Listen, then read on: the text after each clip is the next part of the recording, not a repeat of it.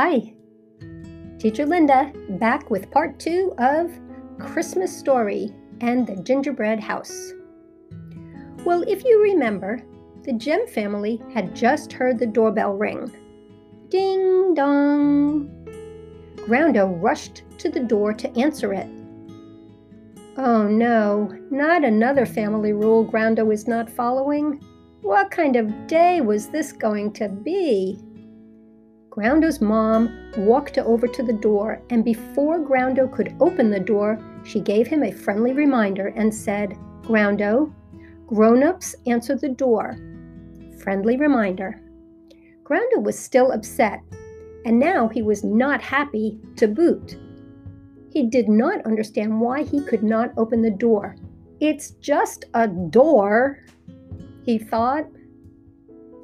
Do you have a rule in your family about who opens the front door when the doorbell rings? Lots of families have the rule that grown-ups open the door. Or older children, maybe like teenagers, are sometimes allowed to open the door. Or at least peep through the peephole or look out the window or curtain to see who it is before they open the door. Anyway, back to the story. Groundo's mom opened the door, and guess who was there? It was 3 of Groundo's friends, Stinky, Pinky, and Winky. Wow! Now, in this story, we're pretending that the pandemic is over, and so friends are always allowed to come over just like before the pandemic. Groundo was so happy to see Stinky, Pinky, and Winky. But he said, "Where are Blinky and Chicken?" Pinky said, "Blinky and Chicken are at the park." "Oh," Groundo said. He felt a little disappointed because usually all 5 friends were always together. But this happens in real life too, right? Not everyone always plays with each other. Sometimes 1 or 2 friends want to keep doing what they're doing.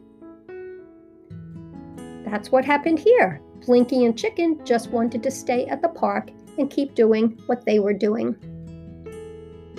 And that's okay. Then Groundo's mom said, "Boys, please come in. We're decorating the gingerbread house. Perhaps you'd like to help us." "Yes, Mrs. Gem," they both exclaimed. "We love decorating gingerbread houses." And Pinky said, "We love getting to eat any leftover candy." "Well, in our home," Mrs. Gem said, "everyone gets to pick 1 piece of candy to eat after the gingerbread house is done. Would that work for you?" "Yes," Pinky said. "Me too," Stinky said. So they all walked down the hallway, doodle-doodle-doop, to the kitchen.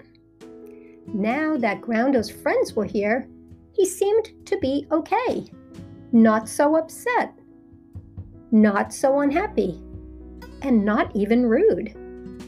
Until, that is, Rocco stood in front of one of the sides of the gingerbread house and Groundo yelled, "Hey, that's my side!" "What? Not again. Oh, brother."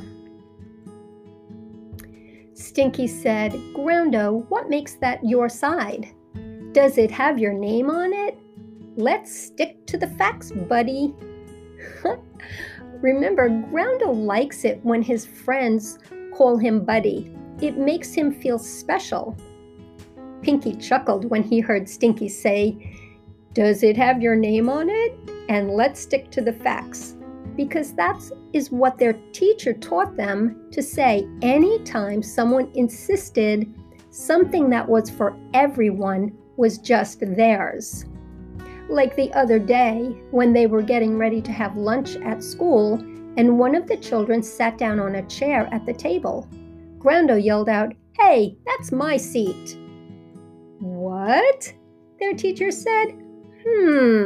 That is very interesting, Groundo, because I do not see your name on the chair. "Humph," Groundo said. "Well, I was going to sit there."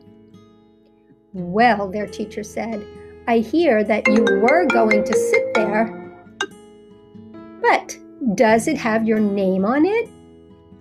And she said, "Let's stick to the facts." Finally, Groundo realized that no one agreed with him that he should have all the sides of the gingerbread house. And you know what? Even Groundo realized it did not make sense, nor was it nice at all, that he should get to decorate all 4 sides. Wow! So Groundo stood back and he said, you know what he said? Everyone turned around and said, "What, Groundo?" They were waiting for him to say something rude again, because actually, that was how the whole morning was going. But he did not say anything rude. He said, are you ready? He said, "I'm sorry for pushing and being rude with my words and even with my tone of voice.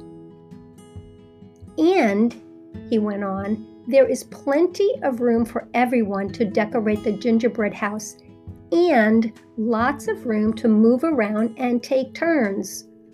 What? Wow, Groundo really was maturing up. Then he said, "Does anyone want me to hand them their favorite candy so they can put it on the gingerbread house?" And everyone said, "Yes, please." There were gumdrops and M&Ms, of course, and Hershey Kisses, Christmas sprinkles, peppermints, chocolate pretzels, and even marshmallow snowmen.